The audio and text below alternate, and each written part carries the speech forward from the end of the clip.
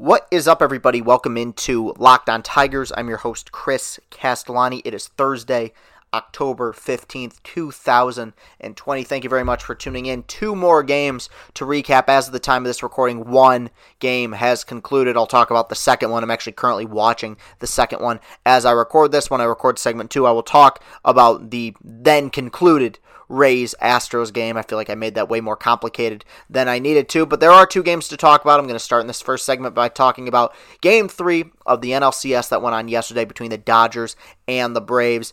You know, I would have bet house money that, or is that the term? I'm not an idiot, so I don't gamble on sports, but I would have bet a lot of money if I was a betting man that the Dodgers would have beaten the Braves yesterday. I thought they had a pretty amazing response against Atlanta the other day, nearly rallying and coming back in Game 2. I thought there would be some carryover. You're going up against a rookie pitcher. Boy, oh boy, did they ever lay the smackdown on the Braves. How about an 11 spot in the first inning, including a Max Muncy grand slam? And what will get lost in the shuffle here is that the first batter of the game, which was, of course, Mookie Betts, hit a ground ball deep in the hole at third base to Johan Camargo. He threw a great throw to first base, originally called out. They reviewed it. He was ruled safe. Floodgates then opened. The Dodgers scored 10 of those runs with 2 outs. But, you do wonder how much the entire game would have changed if not for that call. So if there's anyone out there who ever complains or whines about instant replay in baseball, don't, because there's a reason why it's there. It's because of plays like that. 11 runs in the first inning put the thing out of reach, making it 15-3 was the final score. Obviously, not a very entertaining game outside of that first inning. But one thing I've talked about for a long time with Atlanta, as impressed as I've been by this run, and it really is remarkable what they've done and what they'll continue to do. They're still in pretty good shape here.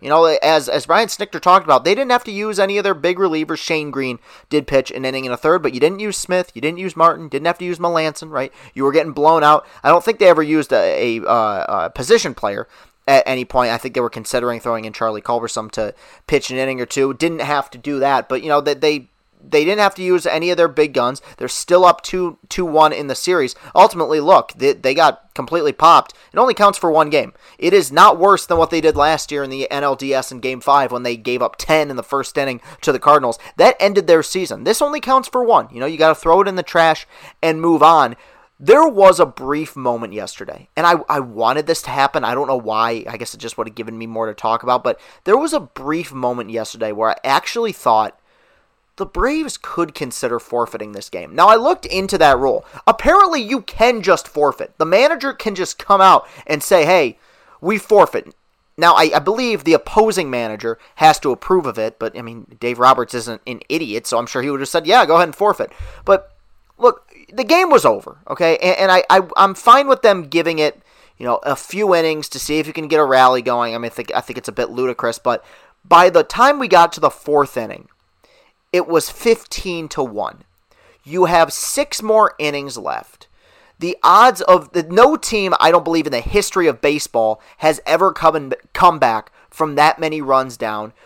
We're playing all these games consecutively. If this thing goes 7 games, they'll have played baseball for 7 consecutive days, which in a regular season situation is a pretty tall task. Guys get gassed playing 7 straight days of baseball. In the postseason, it's a completely different animal. There was a brief moment where I knew they wouldn't do it, but I wondered at any point, I wish someone would have asked Snitker about this, if they ever at least considered it. And I'm sure it would have led to a million think pieces. Oh God, Brian Snitker doesn't trust his players. Brian Snitker didn't believe in the comeback. It's not about that. It's about being reasonable. Like, we talk all the time about analytics and sabermetrics and numbers and how important they are to the game of baseball. Well, there was a number there that completely backed up why a forfeit probably would have been advantageous for the Braves. No team's ever come back from 15 runs down, and they sure as heck weren't going to do it yesterday. Julio Urias, pretty solid for the Dodgers. 5 innings, 3 hits, 1 earned run, 2 walks, and 5 strikeouts. That's a guy, and they've kind of bounced him back and forth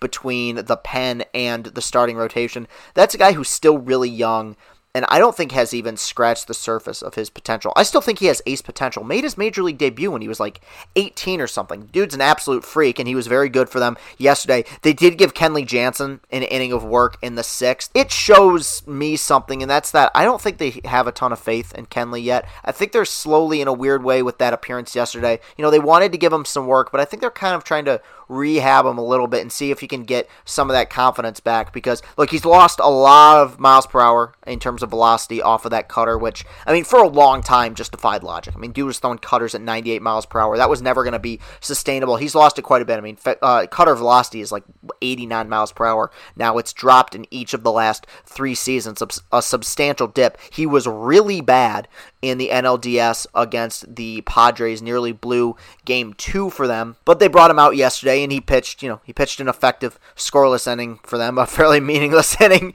in a 15-1 ball game. Ultimately, the final score was 15-3. Look, I give the Dodgers a lot of credit here because this is still it is. Them and the Astros, but probably even more so the Dodgers, the most experienced team left in this postseason. They've made a lot of deep runs in the postseason. They've made it to the postseason a bunch of times. They've won the division 8 years in a row now. They knew what the situation was. They knew they had to win that game. They went out, and with what is a completely loaded offense, they went out and they did exactly what they had to do. And one positive I think that they have had this entire postseason, because I think where they've fallen apart over the last several postseasons and why they haven't won a World Series is the fact that they have a lot of really talented players, but a lot of them, Bellinger, Seager, Kershaw, when they get to October, really struggle. Corey Seager's hitting the cover off the ball.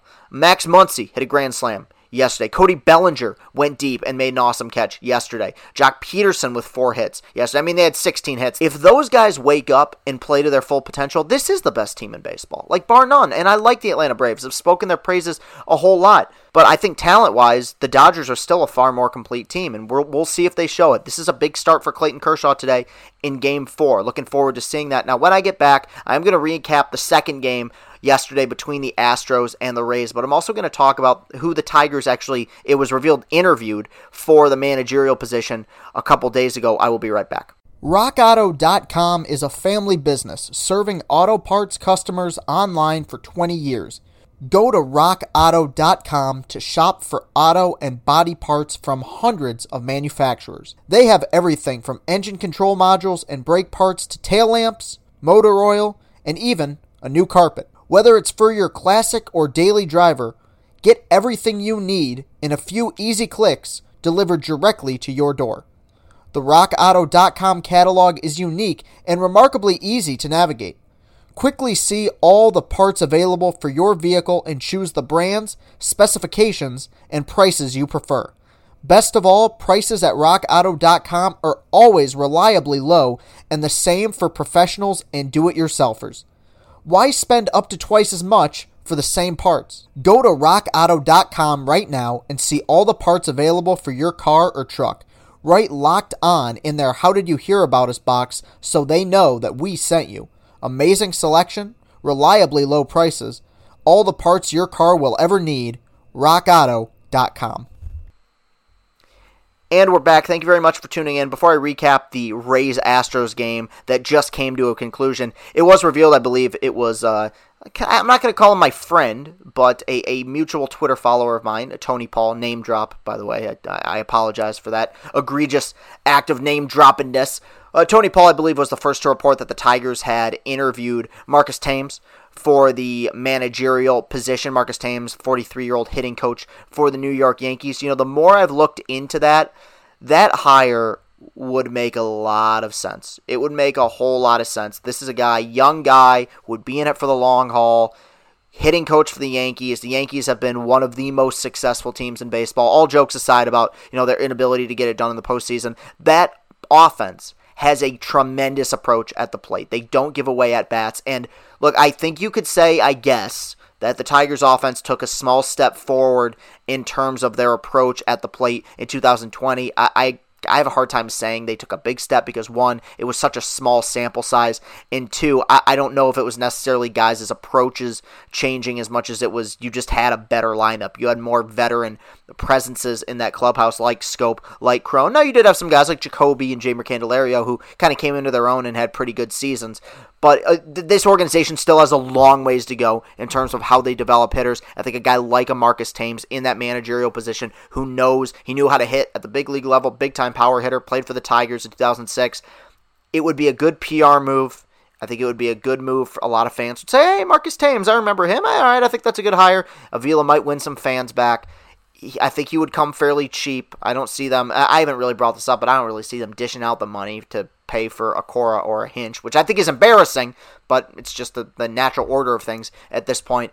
Right now, and I have no sources to back this up, if you put a gun to my head, and they also interviewed Lloyd McClendon, but if you put a gun to my head and ask me to give who the favorite is for the Tigers to hire at this moment, I would probably say Marcus Thames. That hire to me would make a whole lot of sense. We'll see what happens. In the second game last night, the Houston Astros kept their season alive with a gutsy 4-3 victory over the Tampa Bay Rays. Rays nearly tied it up there. Willy Adames missed a home run by about a foot that would have tied the game there in the top of the ninth inning off of Ryan Presley. Really good performance by Zach Greinke. He goes 6 innings, 5 hits, 2 earned runs, 1 walk, 7 strikeouts.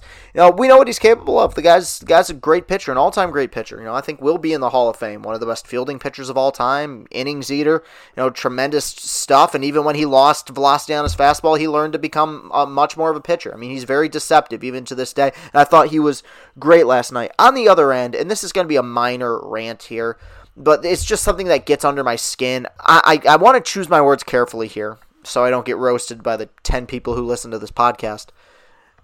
Tyler Glasnow might be the most overrated pitcher in baseball. And before people jump on me for that, I need to explain. I think Tyler Glasnow, given the Rays' ability to develop starting pitching and given the steps that he's taken forward since being traded by the Pirates, I think he has potential to be an all-star caliber pitcher, maybe even a top 10 pitcher in all of baseball. He has an elite arm. I mean, fastball yesterday was peaking at 101 miles per hour. Like, it was hitting triple digits consistently, often. I mean, incredible stuff. A fastball in triple digits with cutting action on it. I mean, you just don't see that ever. It's a live arm, potentially once in a generation arm. I don't understand where his reputation as a gamer came from. Stuff, excellent. Cannot deny that, right?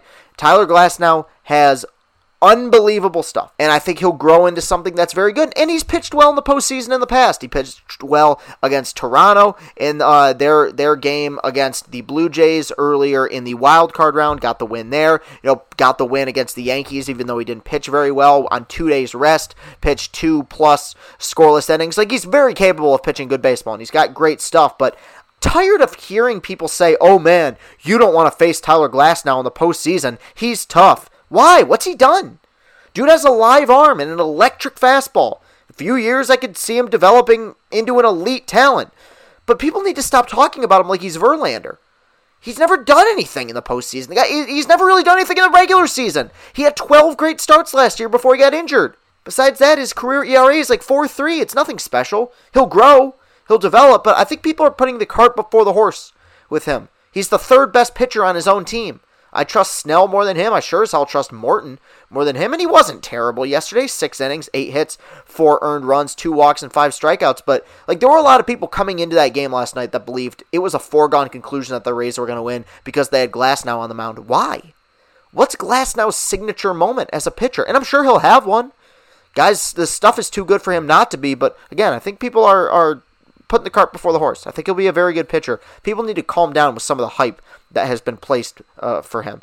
A gutsy effort by the Astros, like I said. Jose Altuve with a 2-run home run yesterday, his 3rd of the series. Look, I do give the guy credit, and I know a lot of people are basking in his awfulness and in the yips he had, making several errors at second base. The guy still is, and people are going to try to cover their ears and go, nah, and act like this isn't true, but it is. Jose Altuve is one of the greatest hitting second basemen, one of the greatest second basemen, period, of this generation. He still has a solid shot of making the Hall of Fame. His pedigree thus far into his career is second to none. I mean, the guy's had a really remarkable tenure with the Astros, and yes, you could say it's tainted, but we saw last night this dude is still capable, and throughout the series, this dude is still capable of hitting bombs, and the Astros kept their season alive. Look, one sad fact that a lot of people aren't going to want to admit is that even if the Astros lose this series, they've still kind of won in the long end. Like, the people who believed that team was going to fall off the face of the earth were wrong. This team's playing in the ALCS.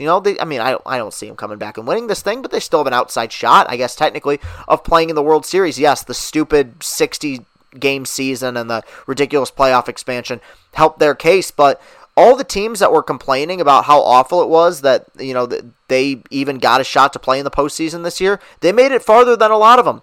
The Yankees spent the last year and a half, or not year and a half, but the last 12 months talking about the crimes that were committed against them. Astros, with an injured team, tons of injuries on that baseball team, including losing Justin Verlander for the season. He pitched one game, and they still made it farther than the New York Yankees. Like, you can hate the Houston Astros all you want, but at the end of the day, they've kind of proven a lot of people wrong this year, and I know that's going to anger people to no end, but it's just a fact. With that said, I think the Rays are going to take care of business and win one of these next 2 games. I still think they're locked in.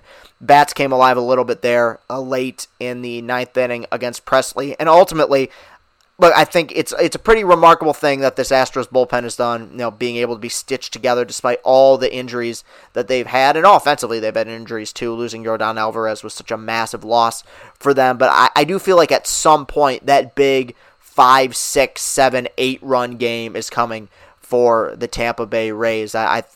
Similar to the Braves, who have had a plethora of pitching injuries, or just guys who opted out of the season, or guys who have put together poor performances. I feel like eventually that stuff is going to catch up to the Houston Astros as well, and the Tampa Bay Rays are going to take advantage of it. I think they'll be in the World Series here within the next few days. So that will do it for today's show. You can follow me on Twitter at Castellani2014. That's at CASTELLANI2014. You can follow this show on Twitter at Locked On Tigers. While you're at it, go to Apple Podcasts, go to iTunes, leave a 5-star review of this show. It would be much appreciated. I will be right back here tomorrow recapping 2 more playoff baseball games and also recapping some potential news regarding the Tigers managerial search, if there is any news, that is. I will be right back here tomorrow. Thank you very much for listening. Have a great rest of your day, and go Tigers.